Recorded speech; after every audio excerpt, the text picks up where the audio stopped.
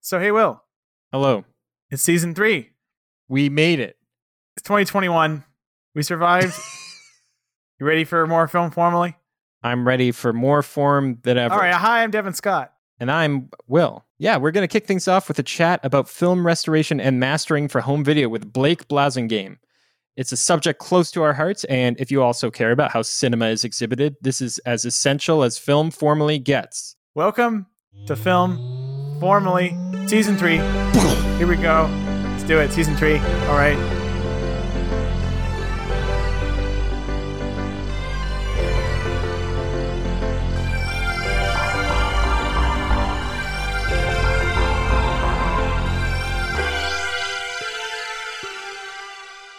Okay, today, folks, we're talking to Blake Blasingame. He's the film services manager at Duplatech. Blake, what is Duplatech? We started primarily as a compression and authoring company. That's what our 80% of our business is, but we did start getting into mastering about 4 years ago, so it's relatively new for us. It's not something that we've been doing for 20 or 30 years like eFilm or Photochem have been doing this for many, many years, so they're well versed in it. So we're pretty new to the game. Yeah, so what this means is that Blake works on home video releases, including scanning and transferring prints, recoloring them, reconstructing cuts of films. He's done a lot of work with Shout Factory, among other home video labels. So we thought Blake would be a great person to talk to about how that works. There's a lot of people in this kind of cinephile communities out there who talk about home video releases and how accurate they are, how inaccurate they are, the audio visual quality. But it's not too often that we get a deep dive with somebody who actually works on them about how the whole process operates. So Blake, thank you for coming in to chat with us about that a little bit today. Thank you for having me. As far as you're concerned and your department goes, what's usually the first point at which you interact with a project on a technical level? Well, it could start at several different places. Sometimes we'll just get a project in where the master has already been completed, but there's still a lot of dirt and scratches in there, so they'll want us to do additional cleanup on it. That could be anywhere from just removing the cigarette burns at reel changeovers to doing a week or 2 weeks of work on the master just to clean it up and make it look nicer. So sometimes we'll do that. Very often we'll do about 30 to 40 titles a year where it'll be strictly just digital restoration cleanup and nothing else.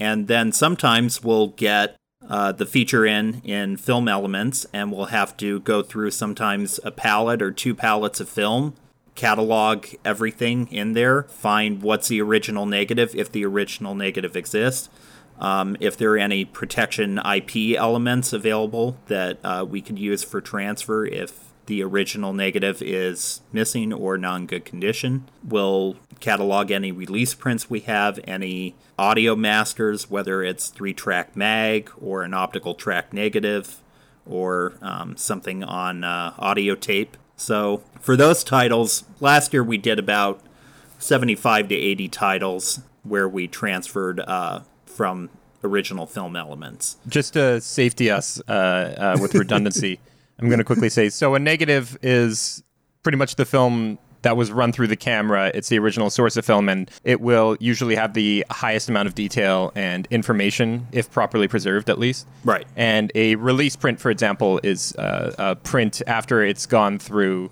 the process of being reprinted from the negative and going through any photochemical process that it was going to do before being sent out to theaters in those release prints. So the release print will be a couple of what's called generations removed from the negative, and they'll typically have less information, less detail, and they can in some ways deteriorate, but can still be useful references or in some cases the best available source. Yes, exactly. Release print is about 3 generations removed from original negative. Some of your audience might already know this information, but for some that don't, like you said, the original cut negative is the best available version. It has the most latitude. The grain is the best resolved there. It's the finest element to scan from. It's always going to be the sharpest. It's going to have the most image detail. Once you go to an IP, which is 1 generation removed from the element, that's also referred to as an interpositive then there is actually quite a substantial amount of resolution loss between the original negative and the IP. Some IPs are very dense and soft. I've seen some IPs, especially those that have been created within the last 20 years, that are a lot better. The grain is managed pretty well. Color timing is good. The grain it's not exacerbated when you run it through a film scanner, because one issue with running film and digitizing it is that whatever scanning system you use, you're always going to get some sort of sensor noise. And the high-end scanners, Laser Graphics Director is what we use, the Scanity, Spirit, Northlight scanners, those are the best scanners. They have the less amount of sensor noise coming out of the image, but also takes a really, really long time to scan. And then you have some scanners that can scan in real time, such as the Laser Graphics Personal scanner or the Cintel scanner, but those have a lot of sensor noise. So there are ways to try to work around that, including scanning HDR, but those take a long time to take care of. So we usually either scan original negative or interpositive. It's very rare that we'll scan a dupe neg or a release print, but sometimes that is all that's available. So the dupe neg is created from the IP, and then from that, the release print is created from the dupe neg. Some of the work that we've done for Shout Factory is we've helped them process the Roger Corman collection that they purchased, the New Horizons library, which I believe was from the early 70s to the early 90s was when that was active. So we've received the original negative and have done a 4K scan of that. Have gone to, if the mag exists, that'll be the best audio source. We'll go in, do an audio transfer of that at 48 kilohertz. And then from there, we go through the process of cleaning the film, checking to make sure that the film doesn't have vinegar syndrome. If it does, then we isolate that and put that into what is called our vinegar vault. And then we check for other issues, make sure the film isn't brittle. We check for shrinkage. If it's an original negative, we want to make sure that cement splices at the cuts are secure and they're not weak. Sometimes we find release prints where we have to transfer that because that's the only good source that's available. The negative will be missing. There's no good IP or no dupe neg. In some cases, release prints are in very poor condition. I've seen situations where the tape splices are falling apart, where there's film tears that need to be repaired. I've even seen cases where the film is held together by paper tape and staples that we've had to take out of the film and then repair it properly. Once that step is done and we've cleaned the film, then we'll scan it in at 4K resolution, or if the client requests it, we could also do a 2K scan. That will scan into either a DPX or a TIFF image sequence. We do DPX, either 10-bit or 16-bit. Sometimes we'll scan the perfs, including the entire image area, just in case there's a shot that's difficult to stabilize. It's good to have the perforations available in the image, so we could use that as a tracking point. Scanning will sometimes take anywhere between 1 day if it's a 2K scan. Sometimes it could take up to 2 weeks if we're doing a 4K scan and we're doing it at HDR, which is not high dynamic range in this case. It's a high density range, which allows us to utilize more of the dynamic range in the image by knocking out some of the sensor noise. We'll do that, and then once that process is done, we'll go into digital cleanup. There are many, many steps that I could go into in greater detail. And just to quickly define another term, you mentioned bit depth, which is a concept I really love as a cinematographer and a colorist. You mentioned 10-bit and 16-bit, and correct me if I'm wrong here, but this refers to the amount of graduations between a fully saturated pixel and a fully unsaturated pixel in each of the color and luminance channels. Mm-hmm. So for example, a 10-bit pixel, it's actually exponential, so it's 2 to the power of 10, so that'll have 1024 or 1023 if you start at 0 graduations, and 16-bit will have something like 64,000 graduations.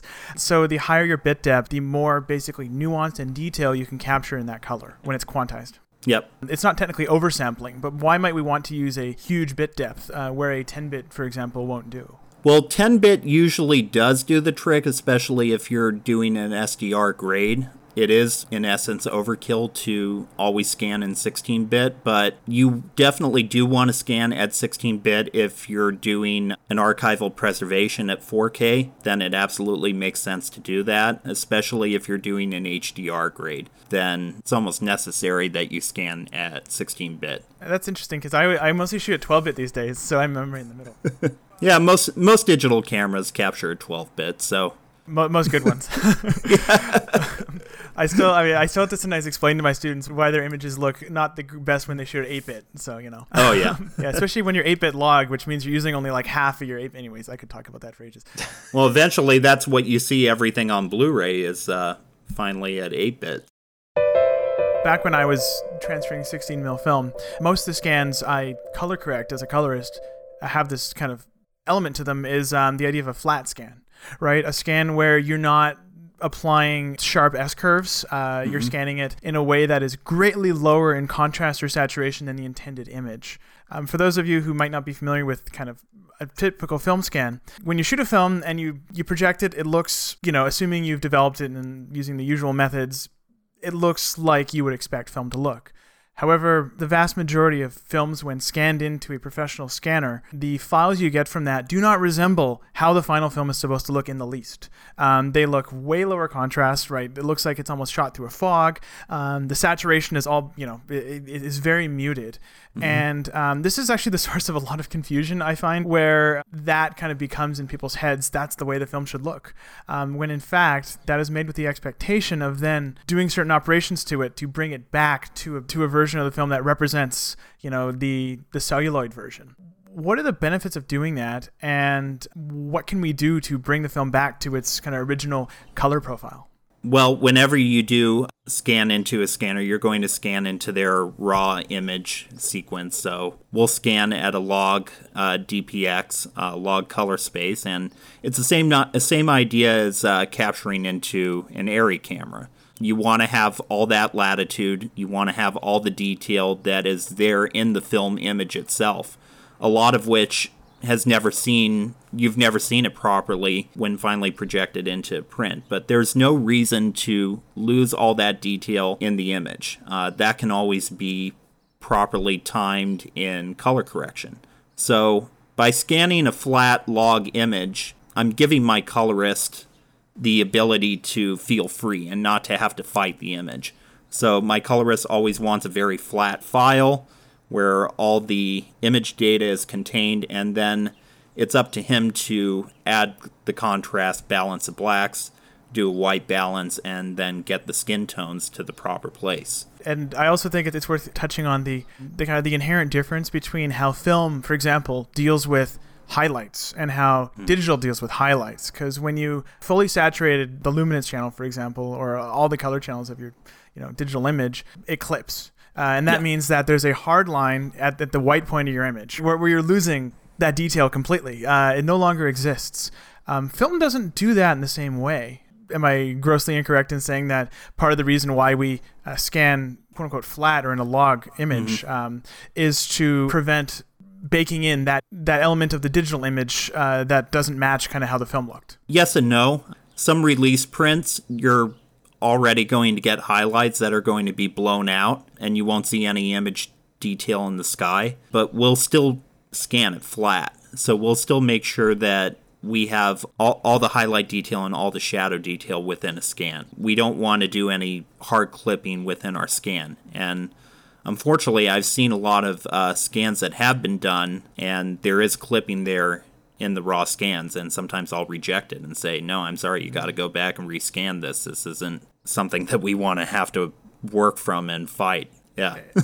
As far as, I'm just so curious about this, as far as the other end of the spectrum goes, the shadows, is sensor noise something that we can pick up on, for example, home video releases from those scanning machines? Or is that something that has that ever been a major issue in the final product? One example is the current Criterion release of Paris, Texas. It was scanned on this old 2K scanner in like the early, I think, mid-2000s.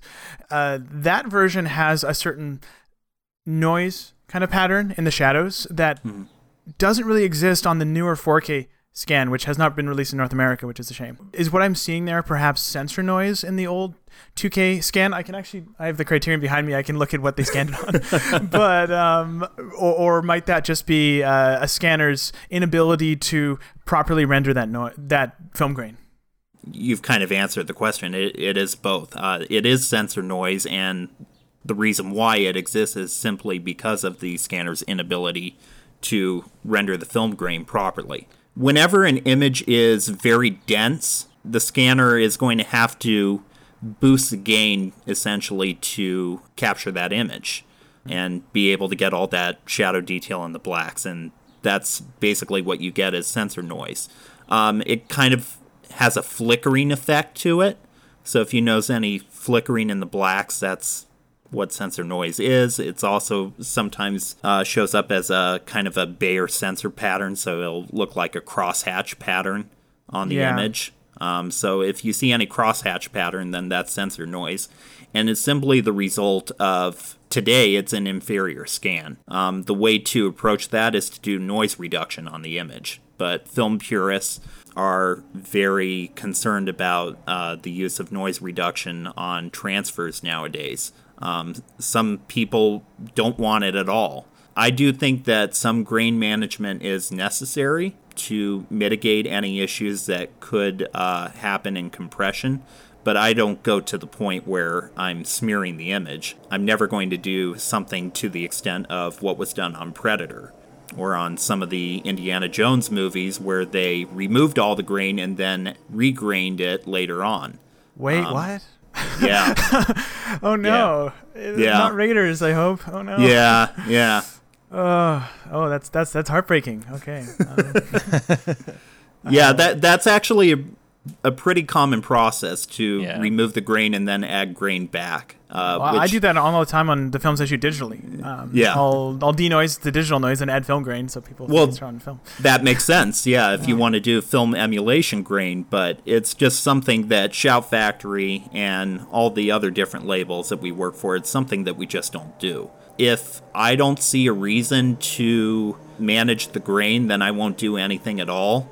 But sometimes a slight touch of grain management is better than doing nothing. It just helps with compression later down the line, because otherwise you can introduce compression artifacts that you don't want to see on a Blu-ray. So in the end, it's to try to create a cleaner and better product for the market. Would the calculus perhaps be a bit different when we're dealing with theatrical exhibition versions where, for example, a Blu-ray, for those wondering, average bit rate is anywhere from like 20 to high 20s, sometimes even teens megabits per second, but a DCP most are authored at around just under 200. So you have to deal with a lot less compression artifact and also better chroma subsampling. Yay!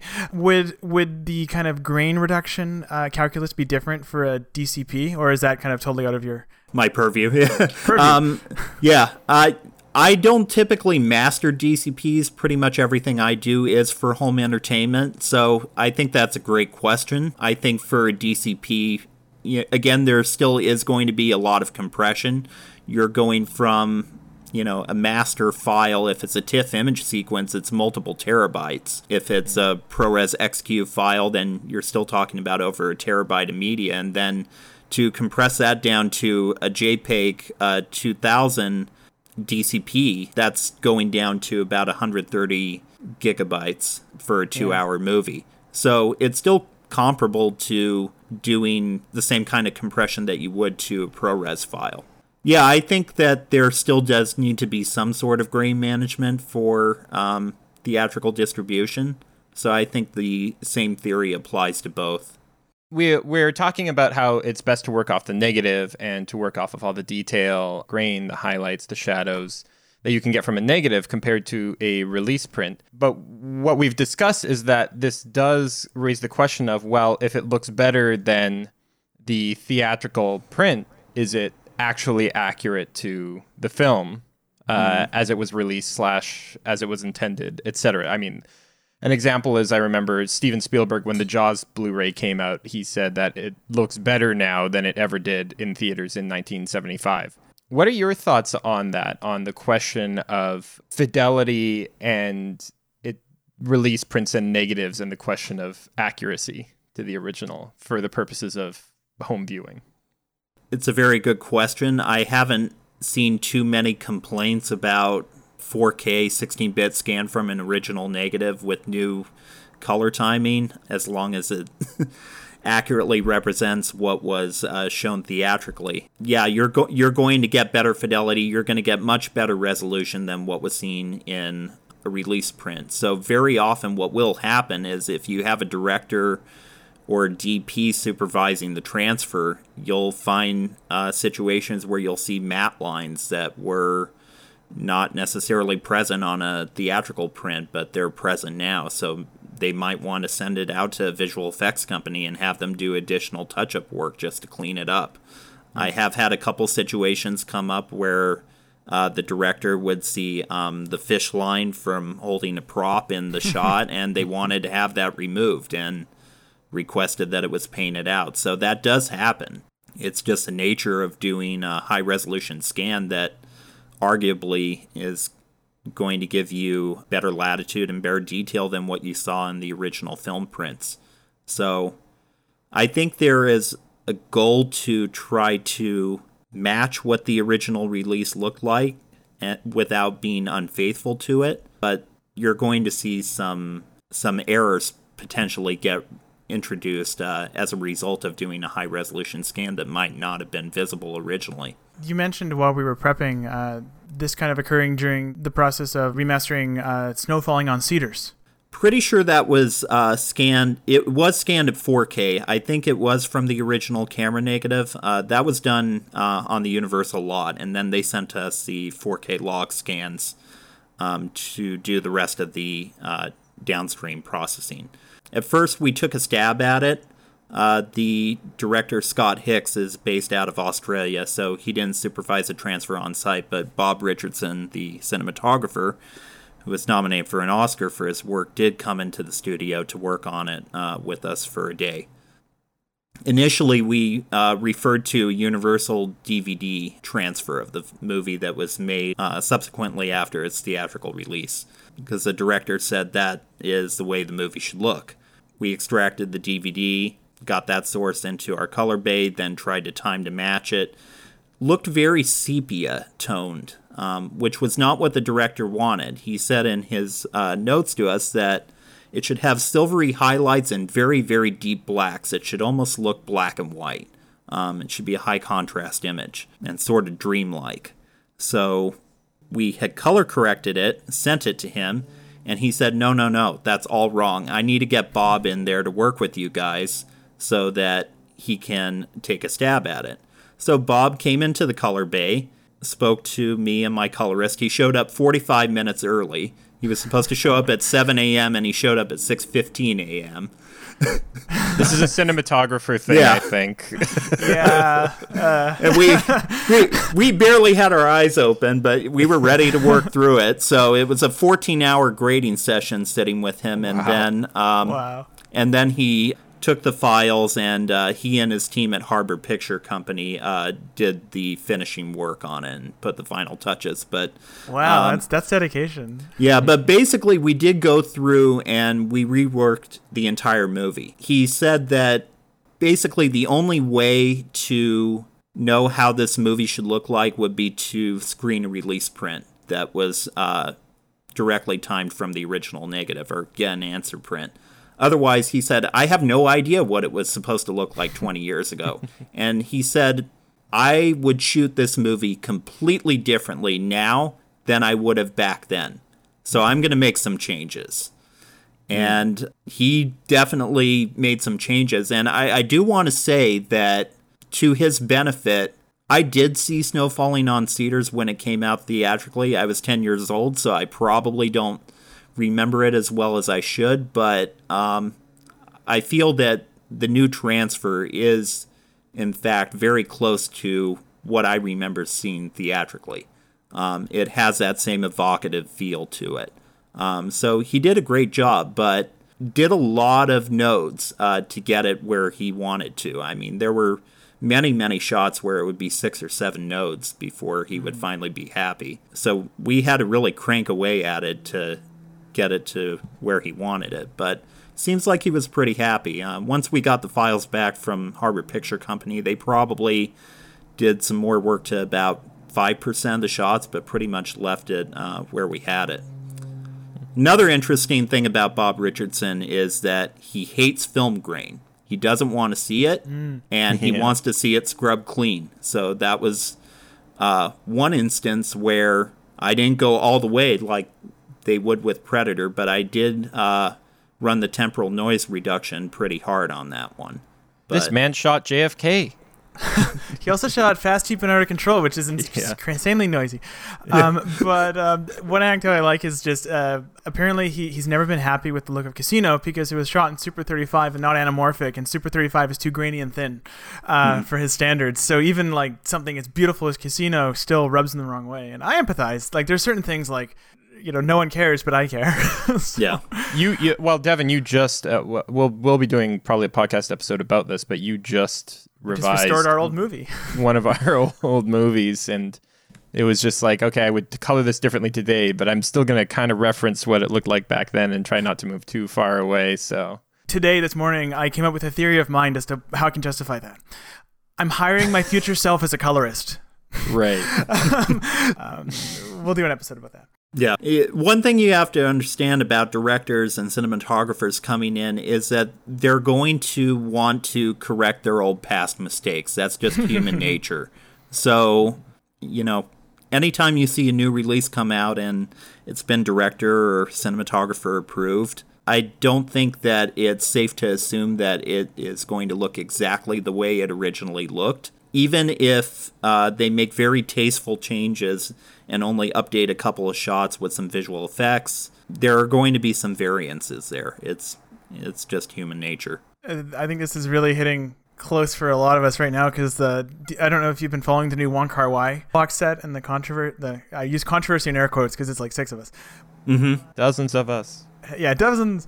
Wong Kar-wai is heavily revising some of his past films. For example, Happy Together isn't getting a new cut because parts of the negative weren't available and he only wanted to use the negative. All the films are getting new credits. In the Mood for Love is getting a quite significant new color grade. It's much more green now. Fallen Angels is getting a new aspect ratio, which is an interesting one. Mm-hmm.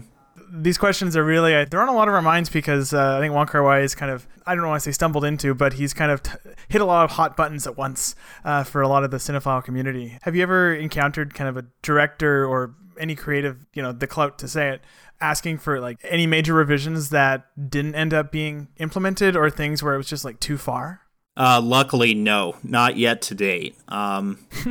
I've yet to experience that. You wouldn't want to change Fallen Angels aspect ratio to 2.35 to what, I take? Well, if the director said that the movie was never shown properly in its original aspect ratio, what he meant for it to be shot in, then I can respect that and put in a different aspect ratio.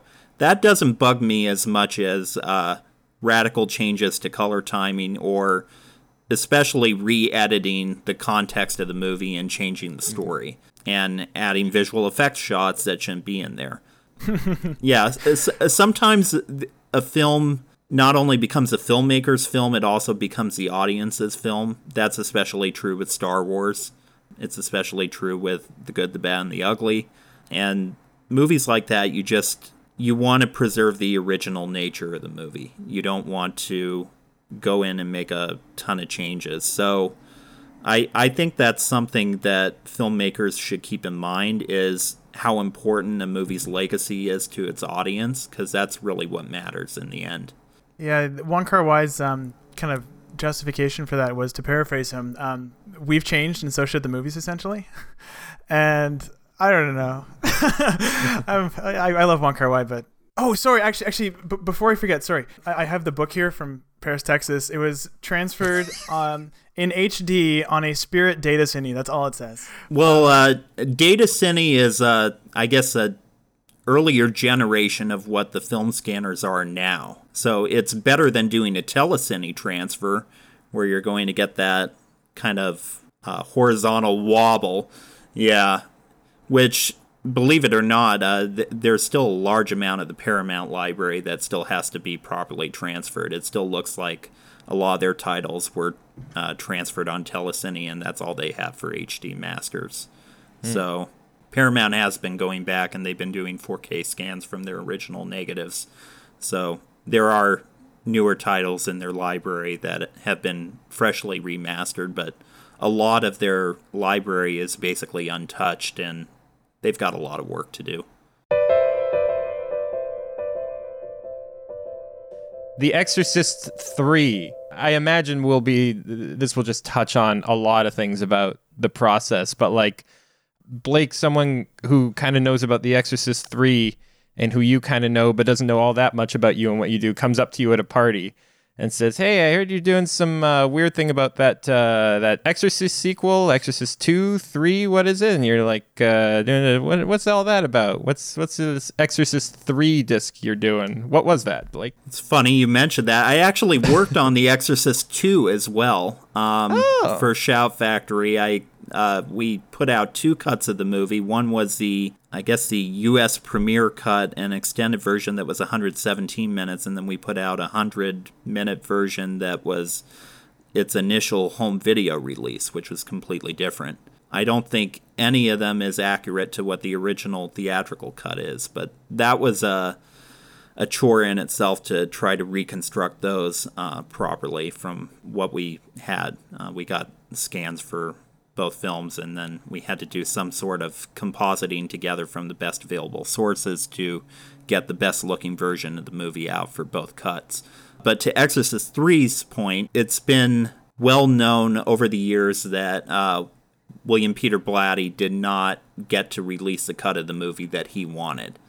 Exorcist 3 was based on his novel Legion, and then he adapted that into a script and shot essentially this movie Legion that was never supposed to have an exorcism scene at the end of the movie. Once he showed the work print, or his first cut of the movie, to Morgan Creek, they decided that they were very unhappy with it, that they couldn't market this as an exorcism movie, so they asked him to go back and reshoot the film. Originally, he wanted Jason Miller in the role for Father Karras, but at the time, Miller was unavailable. I believe he was shooting another movie at the time, so they recasted the role with Brad Dourif in it. So the original production, the original shoot, only had Brad Dourif's role in it as Father Karras. It was really a great performance to see in the dailies. It's a shame that the original release did not show Dourif's performance in its entirety. Once the studio opted to go for reshoots, Jason Miller was available, and I believe they wanted to reshoot Dourif's entire role with Jason Miller, but Blatty kind of fought back against that and said, "I really liked what I saw in Dourif's performance. I don't want to get rid of it." So he found a way to rewrite the script to create this hybrid role where Jason Miller plays the person, Father Karras, but Brad Dourif plays the embodiment of the Gemini killer, which is possessing Father Karras. They reshot the movie. They rebuilt the set, so instead of having brick walls, it would have padded walls that would be more typical of what you would see in a mental ward. In my opinion, the film doesn't have quite the same eerie effect that it should have.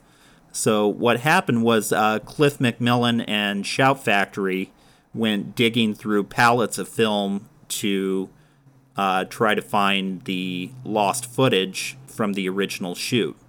And what they did end up finding was some original negative footage from that original shoot, which they transferred, color corrected, and then brought it into the editing room, and we were going to use the VHS dailies as the audio source. But what we soon found out was all the footage that we had that was original negative was basically bloopers. Any bad takes was pretty much all we had. All the good takes were not available on film anymore.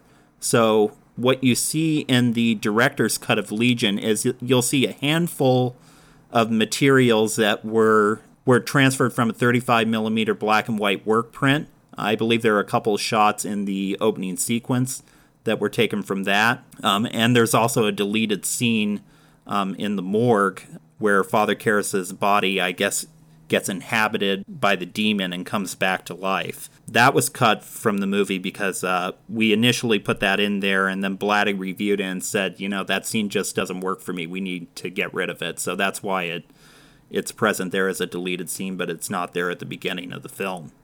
So, yeah, there was a 35 millimeter work print. There was some negative footage, which I think there's one shot in a library, an establishing shot that pans across the room. That was also from that footage. And most of the footage, we just didn't have good takes of it, so we had to resort to the VHS dub tapes to get all that footage and reconstruct those scenes. And I think total it ended up being about 34 or 35 minutes of footage that is new to the Legion cut that's not in the theatrical version. Wow. I have nothing smart to say about that. It doesn't, and that's wonderful and intense. Yeah, it's such a good example of one of these it's not a lost film, because the film obviously has always existed in some form, but a film that where there's this version of the film that's almost like mythical for fans of the film or of a certain genre or of a certain milieu. So on a project like that where Blatty himself was involved, I imagine that considering you're the technical manager, you're not exactly like booking Blatty, but what does it look like for Blatty to get involved in something like that? And exactly like what are his points of contact with you and with the label? I'm just curious, because I think people rightly think of a label and a filmmaker as these two completely separate entities.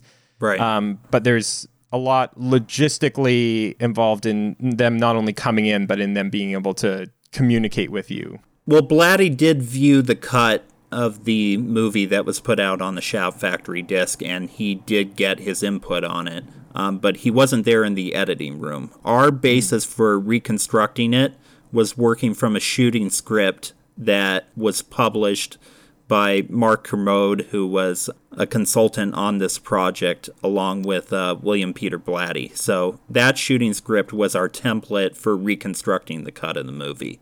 So whenever we did have footage from the VHS dailies or from the theatrical cut, we tried to adhere to the shooting script as closely as possible. That was our guide to get us through editing everything and seeing how it should be presented. So it's not perfect, but I would say that 98% of what we needed was there. So for Blatty, he only had 2 requests. I think when Macmillan got in touch with him and told him that they were going to work on his director's cut of the movie, he was in his late 80s, and I think this was about a year before he passed away.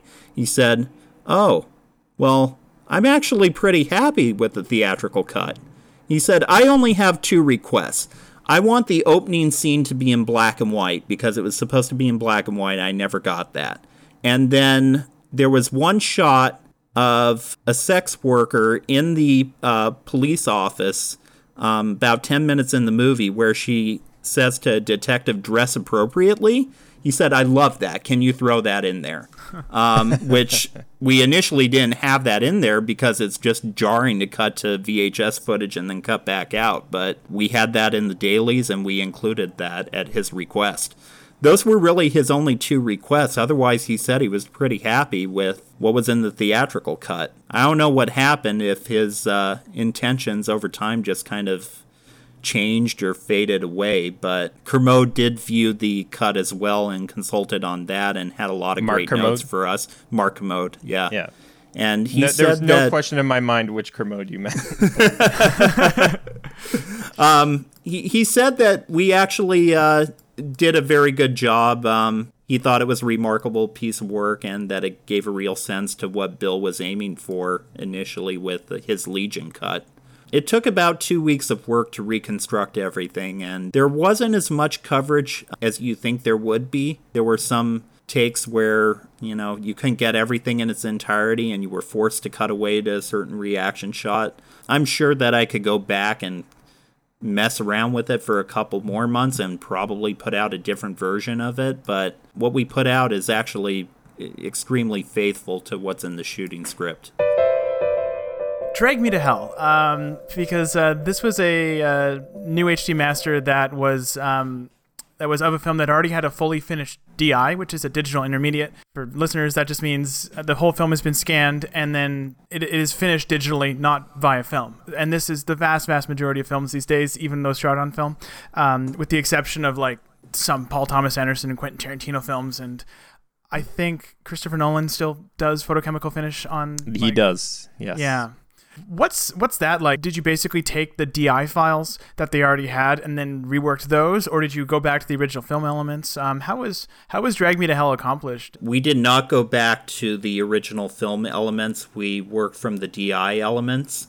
I think what they told us was that they had the DPXs on LTO and they had JPEG 2000s, and that's pretty much all they had archived, with the exception of the ProRes of the unrated cut. So there was no ProRes archival master of the theatrical cut that existed. So we requested the DPXs. I think those were 2K, if I'm not mistaken. I think it was a 2K DI.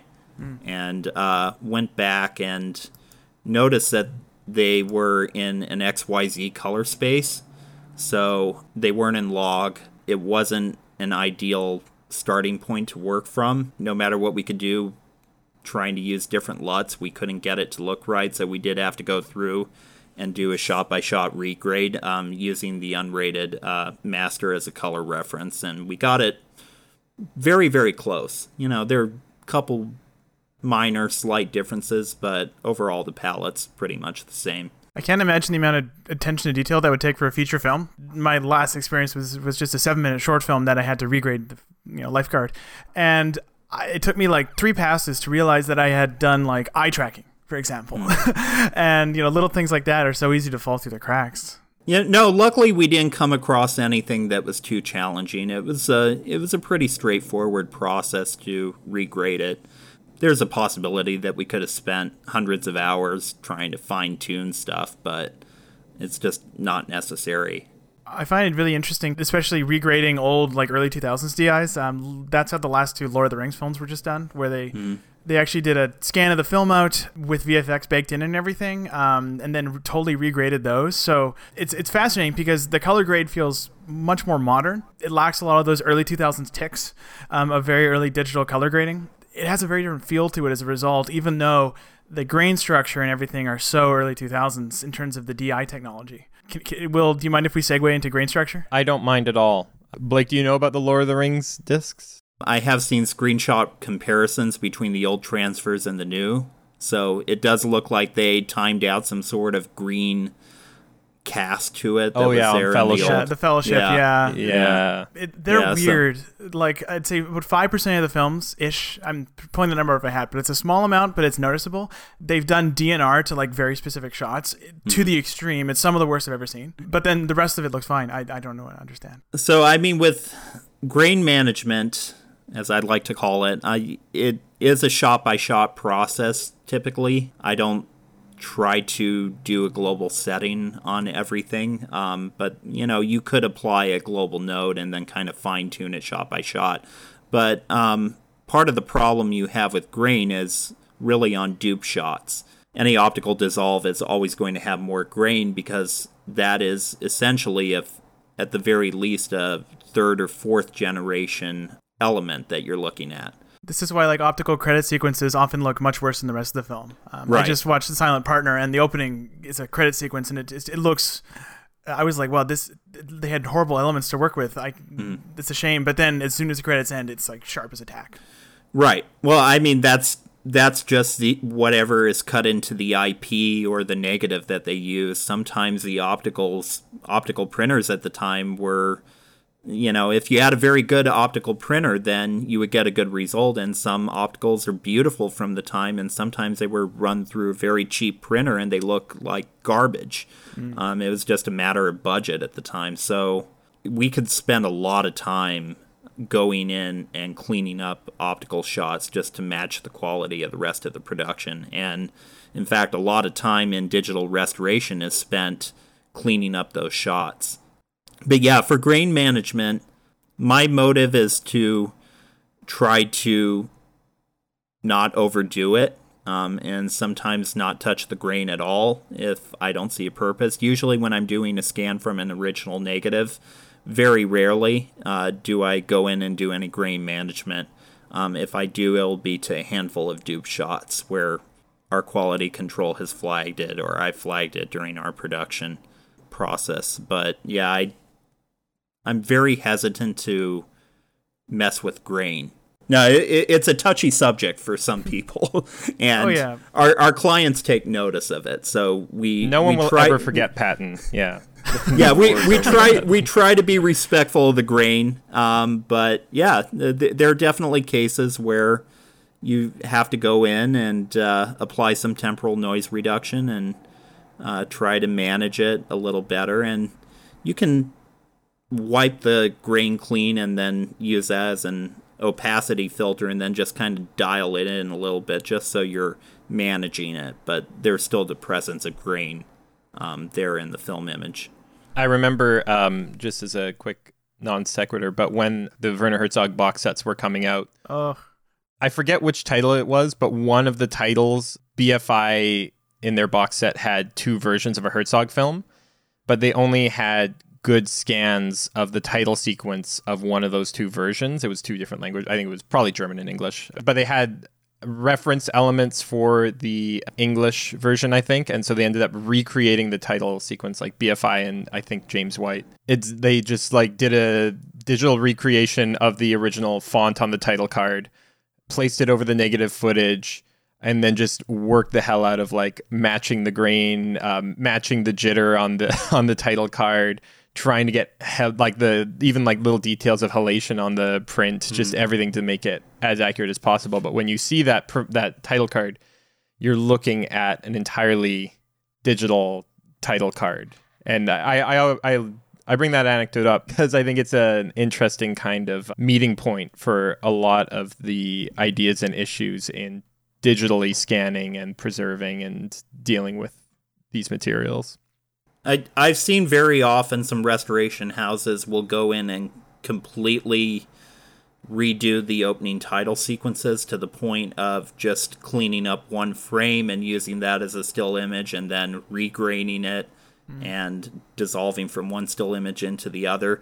That's not the process that I like to do. I try to be faithful to the original film elements. You know, if there's some flicker in there, so be it. If I can't get that flicker out, sometimes there's color breathing, so be it. Sometimes there are just some issues that are either too time intensive to fix or they're just not fixable. And it's okay to have imperfections in there. That's how you know it's a film transfer after all. Circa when I was getting my 16mm film scan in like 2011, the conventional wisdom was that to faithfully recreate the actual texture of the image with the scan, it would have to be 2K for 16mm, 4K for 35mm, 6 to 8K for 70mm. Why is that, and has that thinking evolved, and was it ever totally true?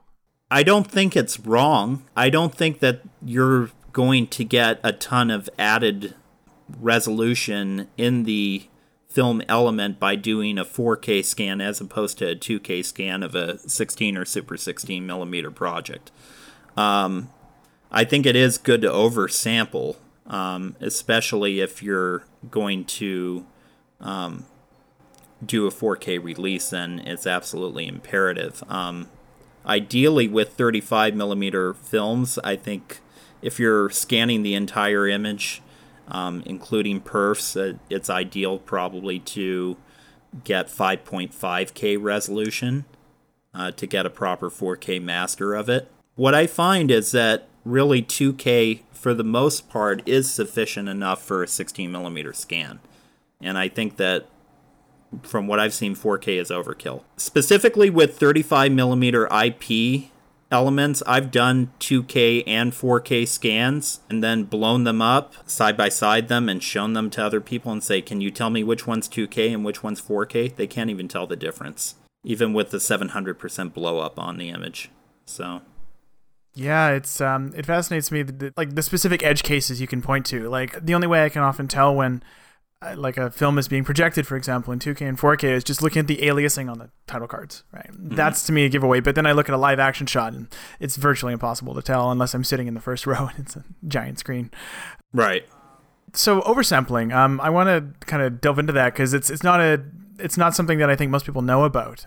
Coming from a cinematography background, oversampling is usually how we get over the inherent drawbacks of the Bayer sensor array, which is what most digital cameras are these days. Bayer sensors don't see the world like for example, like a color film stock would. The red, green, and blue pixels are separated out on a physical array, which basically means that you're going to get artifacts and less, especially color detail, than you would think at a certain resolution. So the conventional wisdom is on a video camera, you want to oversample by like 20 to 30%. It's why the Arri Alexa originally filmed in 2.8K, but was intended for a 2K downscale down the line. How does this apply to film scanning, and why do we do it to films? I should say that very often oversampling isn't done on film scans. Film scans are either done at 2K or 4K full aperture, so it's not done to the scale that I think it should be. 2K full aperture scan is the industry standard 2048 by 1556, so once you do blow up to get to the film image, you're actually not getting something that is true HD. It's closer to something like 720. Yeah, I don't know why oversampling isn't done more often. It should be. I tried to, whenever I'm doing a 2K scan, I try to do the maximum available image resolution. So I'll do like 2100 by 1600 edge to edge on the frame. And then I'll do 4.3K when I'm doing a 4K scan. So that helps a lot.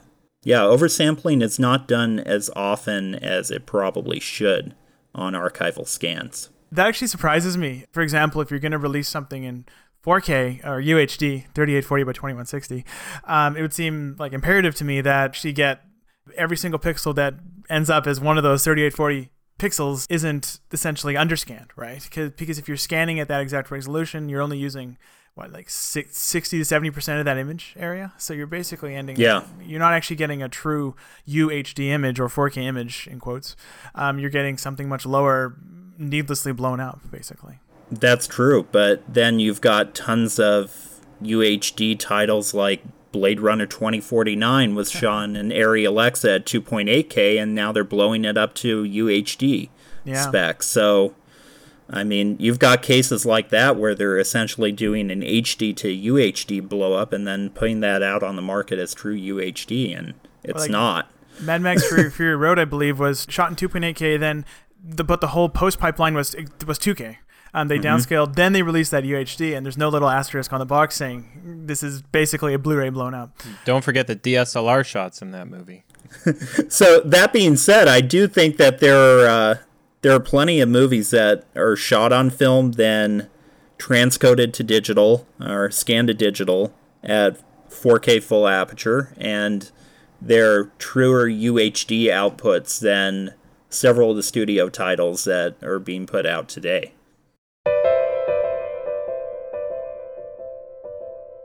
I have a specific project question I'm really dying to ask is about The Thing. You mentioned you had an anecdote about the color.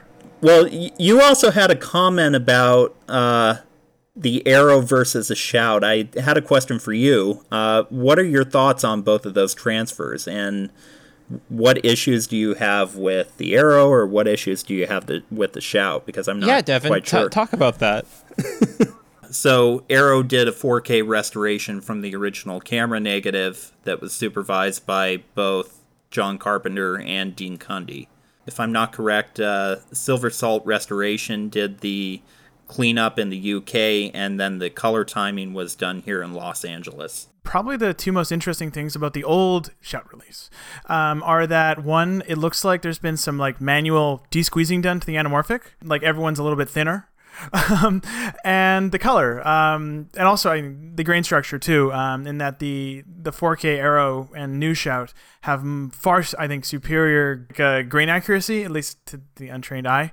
And the old Shout has, it looks like it was either done on a scanner that, just didn't have the resolution to depicted properly, or not properly, but depicted as accurately as the new one, or there was some sharpening done later, but there's some high contrast edges have that like characteristic little mound of added contrast. My first response to the Arrow release was just that, hey, this looks like it was done with newer scanning technology, and the colors look more like I expect the specific film stock it was shot on to respond, but I have nothing to go off of. It's not like The Good, the Bad, and the Ugly, where I've thought it through heavily. Yeah, the Arrow is the one I own, and I just kind of checked out of that, and I'll probably remain relatively checked out until a decidedly superior version comes out. What's the current controversy over it? Is there a controversy right now? Anyway, Blake, you're the one who knows things. I don't know too much. I did about a day and a half of additional manual cleanup on Shout's 2016, I think it was 2016 release of the thing. Yep. I did some additional work, but I did talk to the colorist at Photochem that worked on it. He had Dean Cundey come in and supervise that transfer.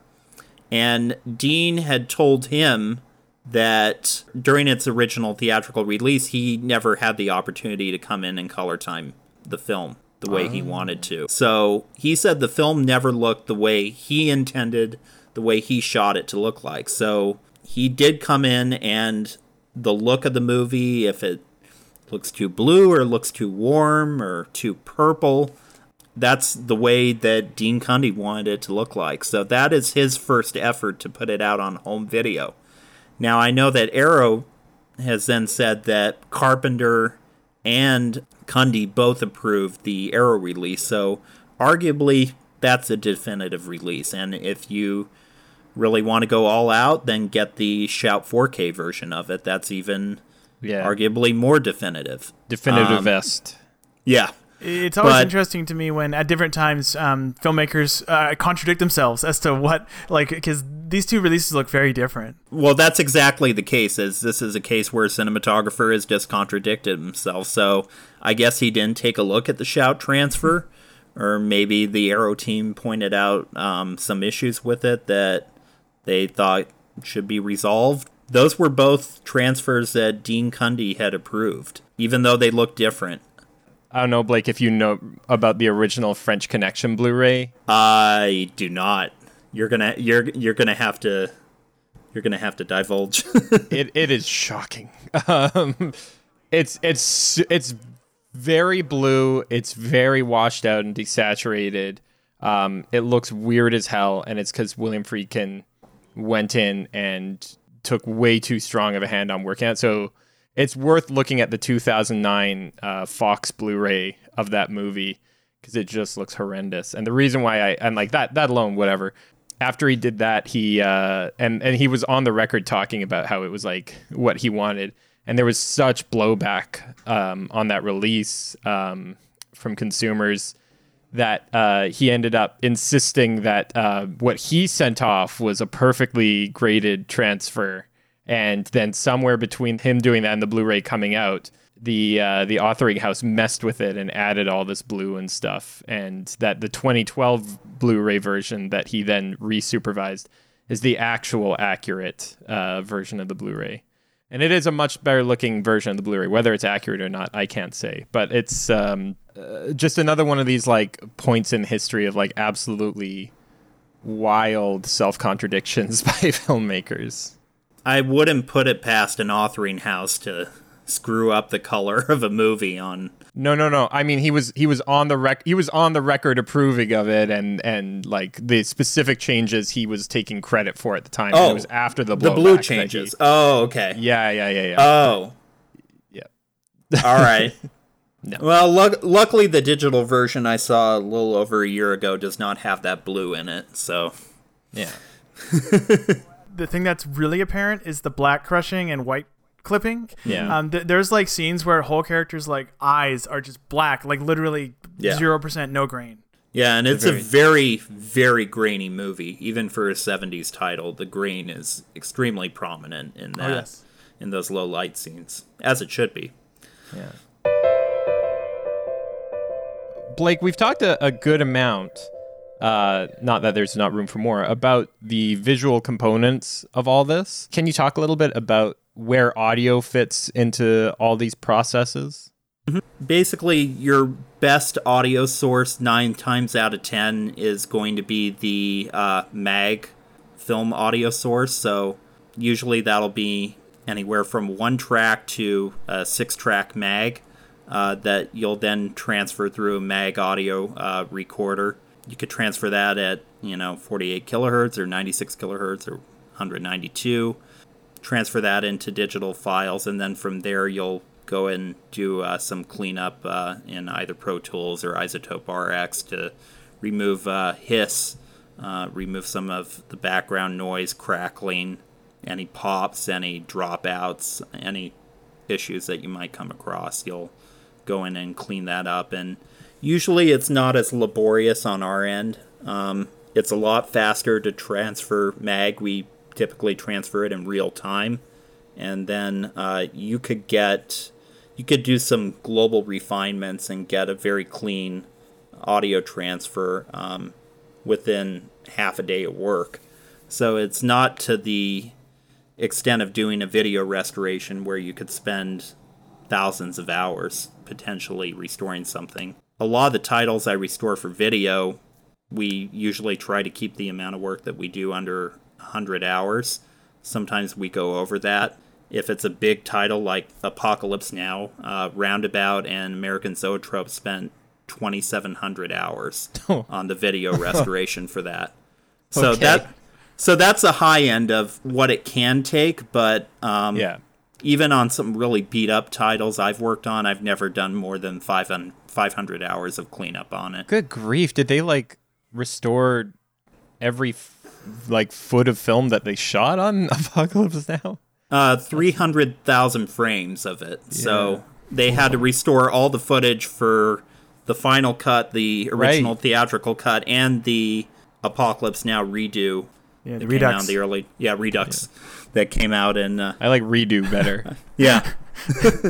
I think I heard the team refer to it as redo. Oh no. I want to ask a little bit more about audio because we did an episode on the podcast about audio revisionism. And one of the subjects that we brought up was the question of hiss reduction and when it's appropriate and how much is appropriate. Yep. And this is just mostly using my ears without a direct knowledge of how much hiss is present in the original elements when they're actually struck versus later, how much they degrade or how much hiss is introduced, or the generational hiss. I know there's hiss introduced when you add generations, but I don't know exactly how much. Does all that play a factor in how much you do hiss reduction? And does the question of wiping other detail out of the audio come up when you're doing hiss reduction? I'm just curious about the fine details of that process. Yeah, it comes up every single time. Sometimes you'll get a clean transfer from mag and there will be relatively little hiss in there. As long as you get a clean noise profile, you could go in and do a very, very light touch to it. Whenever we do hiss reduction on a title, we are very careful to check thoroughly throughout the show to make sure that we are not negatively impacting the quality of the dialogue track or the music or the effects, that we're not removing any low-frequency sounds that should be in there or any high-frequency sounds. So we're very, very careful with how we approach that. And I'll say for anyone listening that, of all the titles that I know Blake worked on that I've listened to, I've never had an issue with the audio cleanup on any of them. We don't try to go to get it to sound absolutely pristine. You can go too hard with these tools. So again, the idea is less is more. We do want to remove the hiss as much as possible, but not in a way that's detrimental to the movie. And there have been a couple of tracks that have come up where we just can't get a clean noise profile from the mag transfer. It's just better to just leave it untouched. I have come across some cases where, it's just better not to try to fuss with it and let it be what it is. So that has come up. But yeah, actually, Army of Shadows just came in, which brought a question I have because this is what me and Will for years ignorantly called the Studio Canal LUT, because we found it just a lot of Studio Canal releases happen to have this specific, very specific look, regardless of when or where they were shot. So, for example, Ron, Army of Shadows, Playtime, there's a ton, and vast, wide swath of like when those were shot and by whom, and yet they all have this very peculiar look, which is like yellow highlights, kind of teal shadows in a very kind of low saturation way. That a lot of people call it the teal and orange look, but I don't think it's quite that. It's not like Mission Impossible Ghost Protocol or whatever. It's a very kind of matte. And again, I say it feels modern, even though I know that's not quite right. But all these films share a specific look, even though, like, for example, their previous home video releases all looked wildly divergent. And I'm wondering, is this just a certain film stock tradition that is being more accurately represented, or is it like a popular tick of a certain color grading house? Do those ticks even exist? I don't know. Yeah, it's the latter. It's a restoration company in Italy. I might be pronouncing it incorrectly, but L'Immagine Ritrovata. They're based out of Bologna, Italy. They've done a lot of high-profile restorations of major titles for Studio Canal and for some other labels, and I think one of them was the Tree of Wooden Clogs that they did for Criterion. And from what I've seen, that yellow highlight, teal shadows look is entirely their thing. Yes. I don't know what happens if they've got somebody that comes in and supervises it, and then they output it with some sort of transformation LUT that causes it to look like shit. I don't know what happens, or if they're grading it under fluorescent light. I don't know what the situation is and why all their movies look like that. But Tree of Wooden Clogs is a perfect example. I just looked it up. I've never seen that film. I only know it's a Seinfeld joke. That's exactly it. We'll put an image in our show notes. Yeah. I should just put an image of all the films we talked about, and we're like, can you tell which film is which? But yeah, that's really interesting to know. I'm gonna research the heck out of that Italian film restoration house, because it is such a thing, and I find it gets so often misattributed to like, oh, they just want to be trendy, or this is just Hollywood stepping in, whatever. But it's definitely a thing. Oh, it's a thing. You mentioned early on vinegar syndrome. Can you talk a little bit about what vinegar syndrome is and what the vinegar vault is as an example of like the kind of stuff you have to do? Vinegar syndrome is essentially affecting acetate-based film, and what it is the acetate base is starting to degrade over time, usually due to improper storage. What happens is you start smelling acetic acid just through chemical decay. You're smelling acetic acid on the film, so it smells like vinegar. So that's why it's called vinegar syndrome. I think it's the National Preservation Society. Editor's note, Blake later informed us that this is the Image Permanence Institute.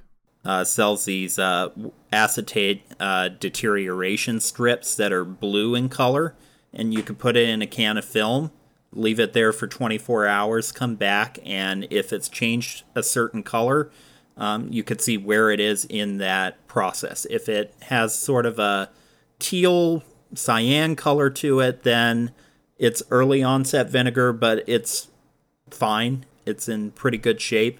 If it looks green, then the vinegar syndrome, it's no longer early onset. It's quite advanced, so you need to start working very quickly on getting a preservation copy of the movie, because it's not going to last very longer, maybe a few years. And then by the point it's progressed to yellow on that strip, then it's in full advanced deterioration, and the print either needs to be destroyed or it needs to be frozen. So, Wow. Acetate film, from my experience, can start with early onset vinegar syndrome as soon as 15 years, even after being in a pretty decent storage facility.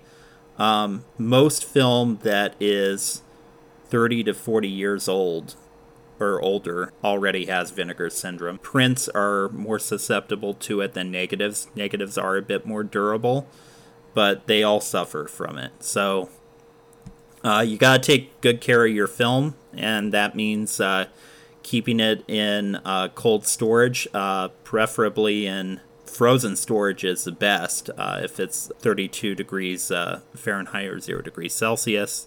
You can also, keep it in a colder vault, which is, I guess, in the 50s Fahrenheit, or I don't know how this converts for your Canadian audience, but, somewhere around 10 to 15 centigrade. Yeah, you want to keep it in cold storage. Relative humidity should be between 35 to 55 degrees, or 35 to 55% relative humidity. So you don't want to have it in a very humid room. Once you have it in a humid environment, that's how you start getting mold and other issues that just start popping up on the film very quickly. So, film's like an old bottle of wine. It needs to be maintained under the proper conditions for long periods of time. And when you do want to transfer it, you need to acclimate it to room temperatures, then bring it out, transfer it, and get it back into a vault as soon as possible. Yeah, studios do a very good job with their elements. The Academy Archive is the best at doing this kind of work. Some of the universities like UCLA, they do a great job with their preservation, but then there are some studios and some facilities that hold film where they could be doing a much better job. This raises actually a question that has begun to burn for me, which is, what is the future as far as preserving these elements go? I mean, like, both what you think it should be and what you think it realistically will be. I mean, does this all end and, we just transfer everything off of film cans that we can, and then just accept that those are going to decay and not be useful anymore?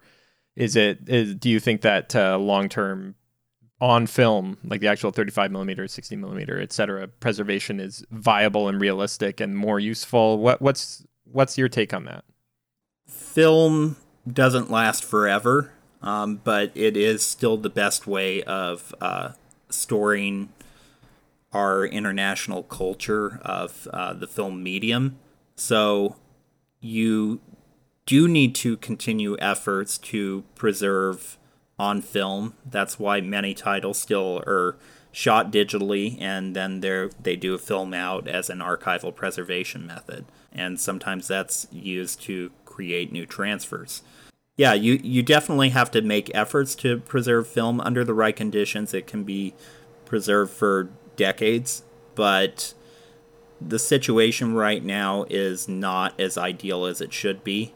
It's very, very costly to preserve film properly under the right conditions, so a lot of films are just in a constant state of decay. And I haven't lost a film yet, but I've come very close in assessing multiple elements or whatever elements are available, and have come very, very close to not even having a transfer of a movie available. What's the closest you've come? There was one title that I worked on, can't say the name, but we couldn't find an audio source for it, and then we did finally find the original mag for it, the 3-track mag, but it was in a cardboard box that was unlabeled, and all the film was stacked on top of one another. It wasn't properly stored in cans. So that was one situation where we came very close. Another title I worked on for one of our labels that was licensed from one studio, the mag was completely deteriorated. It had rust all over it. It had to be sent out to Deluxe Audio to see if they could salvage it, and we had to use a digibeta source as the audio source rather than transferring from film. So in some cases, it might just be that some tape source, which will degrade in a matter of years, is the only master left, which in that case, they need to make a dub copy of that. Yeah, it's there have been a couple of close calls. It's not a great situation. Mag is definitely in a worse state than the film picture elements itself. All these studios and all these different facilities take much better care of picture elements, especially original negative. So the original negatives are usually in great condition, but any prints, these studios usually have very, very few prints, if any, remaining. Sometimes the protection copies are beat to hell and they need a new transfer from the original negative. And then, the audio sources are in a wide and varied state of disarray, from either, having enough elements available to be able to get a very good transfer, or only having one element available and not being in great shape. Everything from Das Boot to the Third Man. Yeah.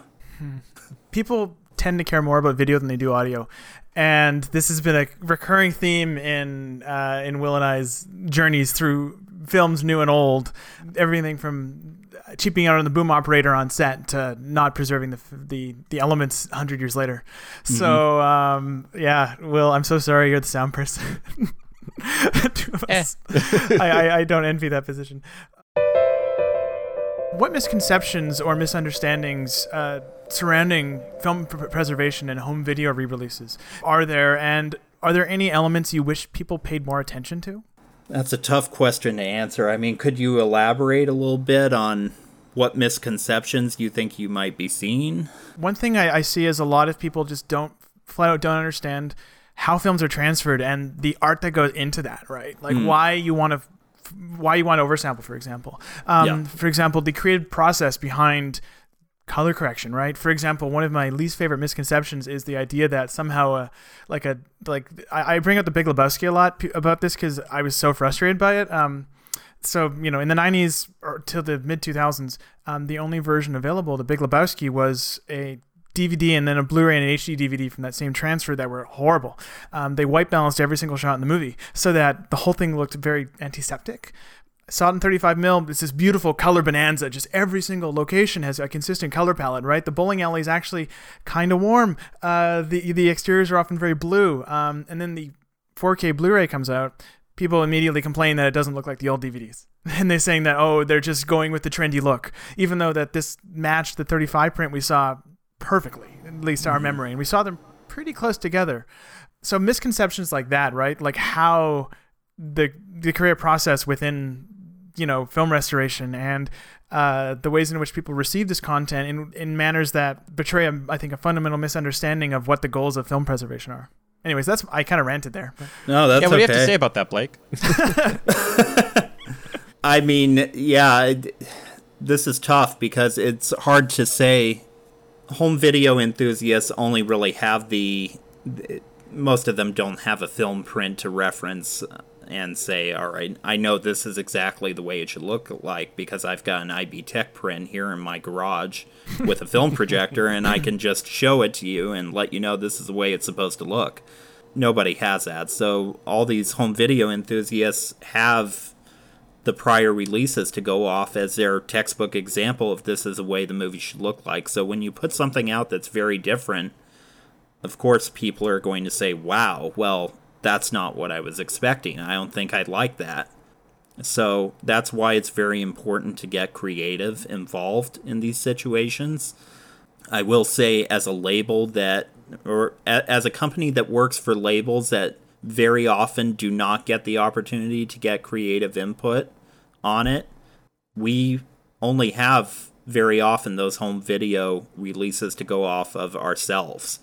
So if something looks inherently wrong in it, we'll go ahead and address that, and we will take any notes we have from consultants, and if there is a release print available and accessible to us, then we will absolutely take a look at it. We'll do a scan of it, reference it, and see what that has to provide us in the color grade.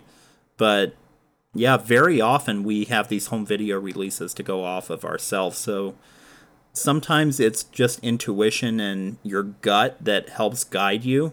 We've done a lot of transfers from film to digital, and we have a process that we go through.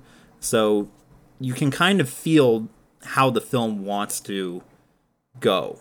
I mean, you can lower the blacks, you can raise the highlights, adjust for skin tones, and you could try to do a neutral look on it, and sometimes that's wrong. And Criterion will even admit that sometimes they get it wrong as well because they don't have a a proper print to reference or creative in there. So that does happen, but we always have good intentions with every release that we try to put out on behalf of any label that we do work for. So there's no ill will behind it. No, you're not trying to ruin any cultural history. We're not. I'm glad we cleared that up, Blake. Yeah, we're not trying to put our own stamp on it like that company in Bologna does with their. To circle back to that. Yeah, that's kind of the intentionality. Is what I always get. Is one of the things I find interesting. Is that I think a lot of the time I see people assume that they're trying to somehow revise the film to be more up to date or something, feel more modern. I think occasionally that's true. I think Blade Runner, the Ridley Scott one, the final cut of that clearly was an attempt to revise it to feel a bit more contemporary. And I think it's beautiful, actually, that new version. And I'm glad they included the previous versions. But yes, so often it's just different interpretations of what should be done, many of which are valid if contradictory. So there's no right answer often. I did have a question for both of you. Yeah. Are there any movies in particular that you think really deserve restoration that have never Magnificent been properly Ambersons. Restored? Well, I thought Criterion did a really nice job putting out what they had, but I think Will's issue is more with Robert Wise in 1943 and what he did. We're talking about stuff that's still available, not missing film footage somewhere in the rainforest in Brazil. You gotta aim high, Blake. Do Four Devils. Honestly, most of mine are like Ernst Lubitsch movies. Up until last week, I would have said Shop Around the Corner, but that just got a release on Christmas. Yay. So The Merry Widow, Student Prince of Old Heidelberg. There's a few more that I would especially The Merry Widow. That's one of those beautiful films ever. And that, it's dire. It's a beautiful movie. Anyways, that's my rant. Yeah. Some of the ones I would love to see updated might be outside outside the normal sweep of the labels that you work with. Like, there's a lot of silent films, for example. Like, I'd love to see Evgeny Bauer's films updated and released. I just binge watched almost every Eric Rohmer film, and about half. He has a funny thing where a lot of his films, his intended framing was Academy ratio 137, but European cinemas could only show 166 during like the 80s, for example. And a lot of the new restorations, you'll have two versions: a pretty crappy restoration, dated restoration of like the 4:3 version, and then a much better restoration of a much worse framing. So I want to see all those in proper 4K scans with loving color correction and his intended framing or his preferred framing. There's a lot of Soviet animation I'd love to see properly, like the Soviet Winnie the Pooh cartoons, for example, or in honestly, like my holy grail of I would love to see this properly scanned and released with subtitles for the original audio track is The Treasure Planet, not the Disney film, but the Bulgarian animated film, which is I'm sure that's in legal rights hell, but it's Mickey Mouse appears illegally at the end of that movie. I feel like if that movie could get a home video release, I just feel like it would just be this instant massive cult thing. But right now it just floats around in bootlegs and stuff, but it's an incredible movie, and I'm not ashamed to say I have a bootleg copy of it because there's literally no other way to watch it. Our biggest answer will always be was Napoleon, the Abel Gance film. And because Will dragged me to San Francisco once to watch it in 2012. Wow. With Carl Davis composing, Kevin Brownlow in attendance. We talked to him afterwards. Carl Davis conducted a live orchestra for 6 hours. Yeah. And it was the best movie I've ever seen in the cinema. And eventually it got a home video release, a very limited BFI release it's not available in North America. But So did they have 3 projectors running simultaneously? Yes, to show sir. Oh my! And this was before they had scanned it digitally. They actually had not done the digital restoration, so it was all 35 mil photochemical restoration. And wow, their digital restoration's cleaner, but this was just it was special, awe-inspiring. Yeah. Oh. Yeah, there was one gripe I had about the entire presentation. It was shot in a different frame rate than the rest of the film, the first reel or two. And so they accounted for that with some weird shutter stuff they did on the projector.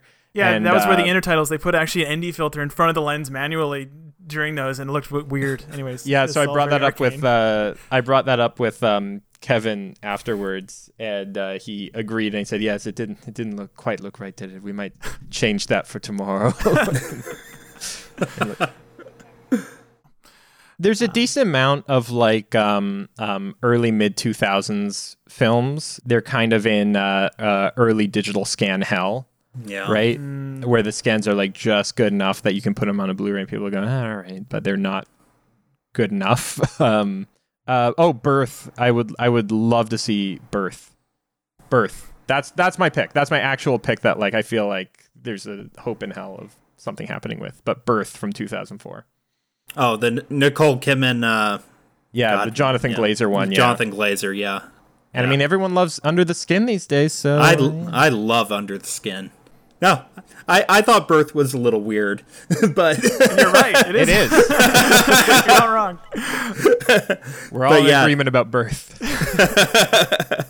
Yeah, for me, I really do want Warner Brothers to put out Ken Russell's The Devils. You can only get bootlegs on, I think, in UK. I went to the American Cinematheque here in Los Angeles, and they did a screening of it, but all they had was SD or a 720p digibeta transfer or something like that of the movie that they projected. They didn't have a film print accessible, so I have no idea what state the elements are in, but I remain hopeful that they'll be able to restore that and put that one out. There definitely has been a lot of requests for Warner to restore that. Yeah. And another one I'd really love to see is Elaine May's The Heartbreak Kid. I was about to bring that up. I was literally about to interrupt you to bring that up. Apparently it's like owned by a pharmaceutical company. And they won't give up the rights. There you go. Because who shot Heartbreak Kid again? I know it was Owen Roizman who did Pelham and French Connection. Yeah, like because when I saw like the new Kino Blu-ray of Pelham 1, 2, 3, it was just such an enormous improvement over any previous version of the film visually, and made me really think like, oh man, I need to watch more great Owen Roizman Blu-rays, and there's just not a lot. But yeah, Heartbreak Kid is only available on the worst DVD I've ever saw, and it's a huge shame. Yeah, and it's like $100 if you want to purchase that DVD. So yeah. I saw a film print of it last year at UCLA, and it was great. But even the print itself was a bit faded, so it's doomed. It needs some love. Yeah. Don't let the vinegar get to it. You don't want pharmaceutical companies to hold the rights to your favorite movies, because I guarantee you they have no idea what to do with them. Because, okay, so here's the thing. We never recorded like a goodbye with Blake. So it kind of just ends on a point. So how do we... Thanks for joining us on this one, Blake. We hope all of you out there have enjoyed our discussion. Next week, we're going to discuss the nature of reality in cinema with none other than director of films such as Love and Friendship, Damsels in Distress, and The Last Days of Disco, Whit Stillman. Oh boy. Paige Smith is our associate producer. I hope you enjoyed listening today, folks. And if you did, how about you leave us a rating and review on your podcast service of choice? You can help keep the show going at patreon.com/filmformally and find us on social media on Twitter or Facebook or Instagram at filmformally. We'd like to acknowledge that this podcast was recorded on the unceded territory of the indigenous nations of the Musqueam, Squamish, and Tsleil-Waututh peoples.